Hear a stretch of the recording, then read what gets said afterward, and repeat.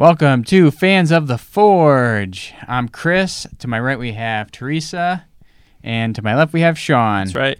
And today's episode we are recapping Season 5, Episode 2, the Schiavona. The contestants for this episode were Brad, a Connecticut guy, local, rooting for the home team guy here, maybe. Was it North Branford? I think so. Yeah, represent. North Granby. Granby. Who cares? No, Where is that? I don't even know where that is. That's It's some part of Connecticut. Oh, that doesn't matter. Yeah, anyway, he was a 3-year part-time experience guy, and he was my underdog pick because out of everybody here, he had the least experience. He seemed like a decent enough guy. As most Connecticut people are. That's subjective. The next guy on the list was Brendan, and he had 13 years experience full-time, and that was Teresa's pick, my pick, and Sean's underdog pick. And it was funny when we were actually going through the picking and stuff at the beginning of the episode. You know, I looked at, Teresa was writing down all the information, and I wasn't feeling very well. So I was actually laying on the floor with my eyes closed, just listening to it. And then, like, after we had, like, a repeat, I asked her, well, how many years experience did everybody have? And I'm thinking about it. I'm like, all right, I guess I'll go with Brendan. And she goes, you picked the only one with the beard again. So I had my accidental beard bro there. And then from there we had Jeff. He also had 13 years at part-time experience. That was Teresa's underdog pick. And then last but not least, we had Wes, who was a 30-year experience full-time, and that was Sean's pick to win it. Right. So round one, they started at a farm. Yep. They come outside, a nice, bright, sunny day, and they see coal forges. They were forced to use coal forges, and they also were only allowed to use 2 power tools, angle grinders and chop saws. And then they were then told, up that hill, there's a big old pile of scrap metal, old farm tools that you got to go pick through and pick the metal for your blades. They were given 4 hours, and they had to kind of contend with the heat of the day and the fact that it was very sunny. Actually ended up making it a little bit more difficult for some of the processes, some of the forging that they had to do. Wes, in particular, he picked a saw blade and a piece of an axle, and the saw blade was crap metal. He couldn't do much with it, and he tried to change to the axle at one point, but that was too thick, so he ended up going back to the saw blade. And after all the work he put into it, like, it didn't look like it was good, and then next thing you know, he's got a full shaped blade out of nowhere. Even the judges were like, well, that's not going to work out. It's going to fold over really easy, and it showed him hammering it out, and it was kind of deforming. And then all of a sudden, hey, he's got a blade, and it looks good. And I was like, oh, okay. He had a blade, and, he did have some cracks in it after the quench, so that was a little bit of an issue. They noted 7 different cracks during that process. Brad, he overheated his metal and had to start over. That was probably about 2 hours in. Jeff, he couldn't get the forge going. He never had used a coal forge, and he was just struggling to get the thing running consistently. But even with almost cold forging a lot of it, he managed to pull off this beefy blade that didn't have any cracks in it, which is almost the most common thing that's going to happen when you're cold forging a blade like that, is you're going to most likely have all these stress fractures that come up when you're hitting it with it not being warm enough. But he managed to get something put together. And then Brendan, he, as he was making his, noticed an inclusion during the grinding process. He must have broke through the little pocket. That was his second blade. Oh, and that was on his second blade. Yeah. He had actually overheated his first one. And he pulled out an auger, and he was unwinding it, and then he had like 90 minutes left when he started over with this auger He had to section. back up the hill. Mm-hmm. Yeah, he run up this hill like 50 yards away, come back, start over, and he started grinding it, and there was just nasty looking inclusion in there. And this was our introduction to the show. When we first heard about it, my dad was like, "This show is great. They have these tools, and they have to go out hiking up the hill and get the metal before they can put it in the forge." And like, okay, Dad, we'll check this out. Yeah, it was when we first turned it on. and we're looking for an episode to watch. It just so happened that that was the most recent one at the time, and so we had that was probably one of the first episodes we watched, and we're like, oh, that's what he's talking about. Yeah, we get it. We get why the show's good. But in the long run, when it came down to the judging, Brendan had some issues again with the inclusion, but because Wes was cracked so badly in multiple spots, they had to boot him from the show. So Sean's pick right off the bat got booted. Yeah, he got booted, man. But, he even said it. He survived 4 divorces. He could survive losing the competition without a problem. So, really? Hey, man. 4 divorces? Hats off to you. Yeah, congratulations. All right. Anyway, moving on to round 2. It's probably got like 4 cats or something. So round 2, was when they put their handles on. They also needed to have a hidden lanyard hole that would be bigger than 1/4 of an inch. And as far as looking through our notes, none of us really had anything written down for round 2. Not a whole lot of drama. Not much happened in Working there. on the blades, fixing whatever problems that they had. They were inside now, so they could see a little better. Then we go to judging, where we have the hoof slice. Brad had named his a hoof slicer. He was his own special blade. Yeah, well, That he about decided- that. Yeah. He named it a hoof slicer during the first part. Did they know what they were going to be Yes. doing for a Yes. test ahead of time? They said that they Yeah. were going to be chopping hooves. Hooves. They so, did. So he made something specifically to, chop hooves. Okay.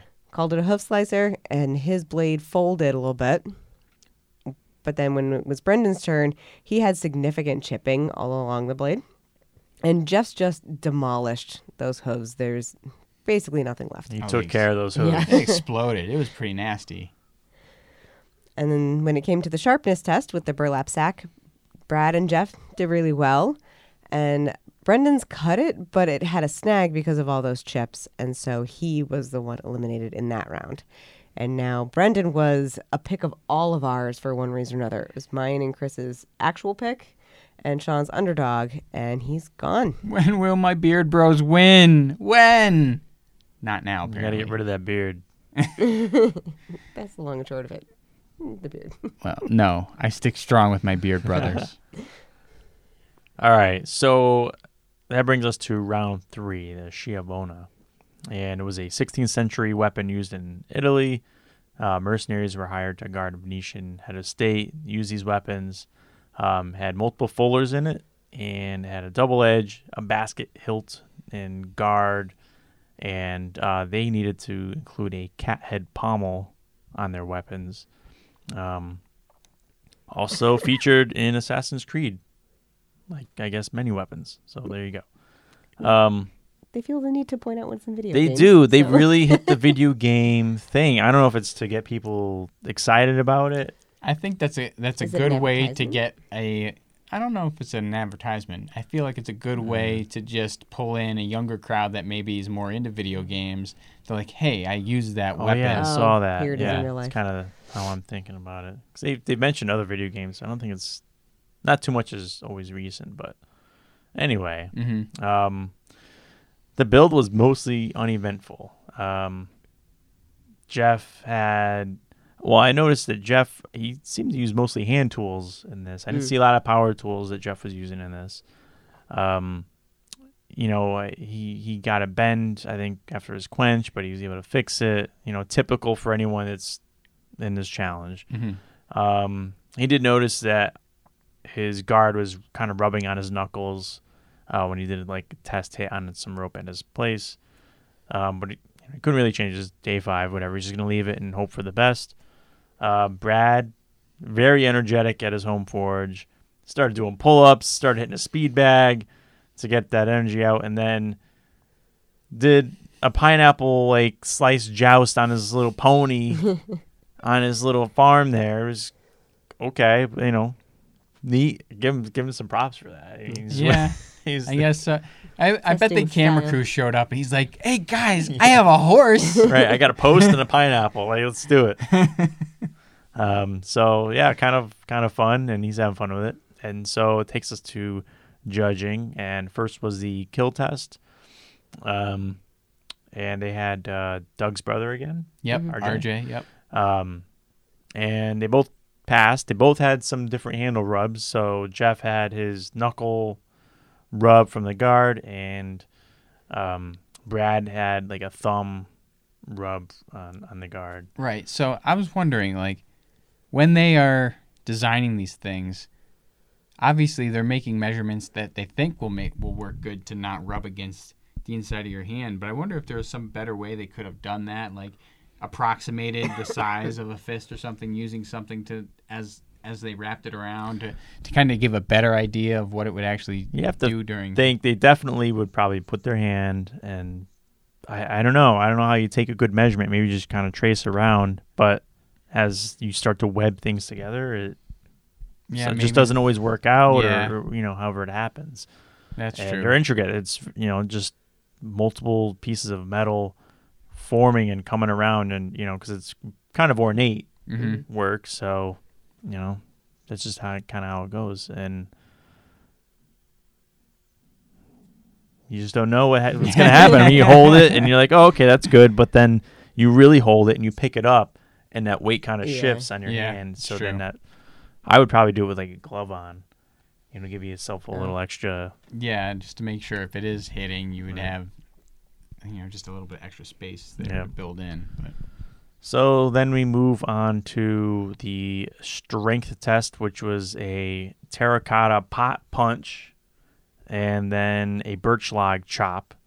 So I was mentioning, when he mentioned terracotta pot punch or whatever, I was like, well, what are they going to do with that? And then it turns out he just took the guard and just like punched it, and then he hacked at a couple birch logs like 6 times. Yeah. And it was interesting. I mean, they only showed the punch in slow motion. I think it was probably not very impressive in regular speed. It almost looked like he kind of got caught up both times and then just kind of got pushed off the back a little bit.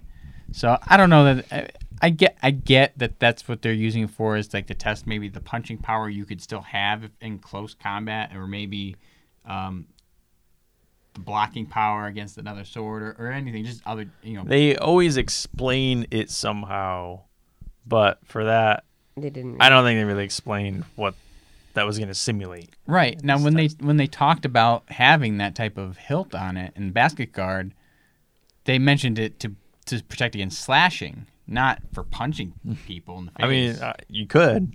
Obviously, it makes sense. It would hurt. Yeah. But maybe it was also to test that the guard was attached well.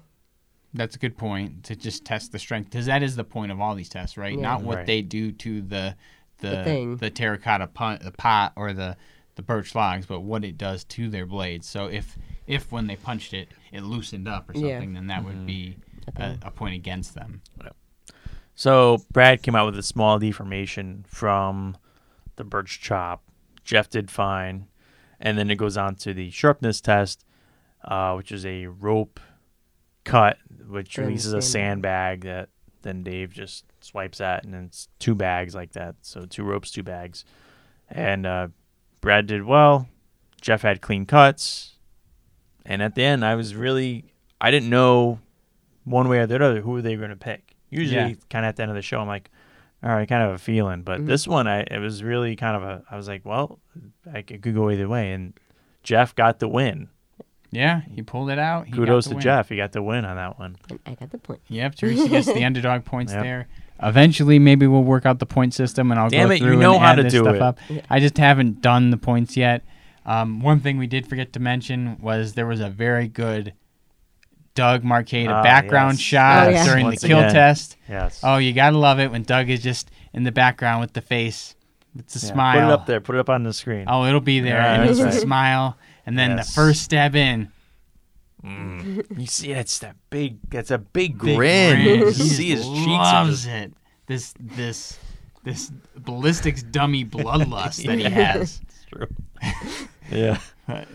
Doug, he makes the show really, really great sometimes. Just the little things he does. He's so into it. Everybody's good, but Doug kind of takes the cake sometimes. So anyway, that's the episode. It was a good one. It was a very interesting competition.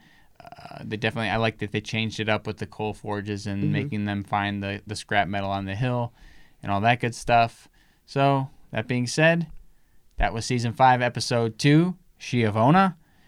Please like our videos, subscribe to the channel, comment on the videos, tell us if you want us to talk about anything else during these. And thanks for watching, and we'll catch you in the next one. Adios. Bye.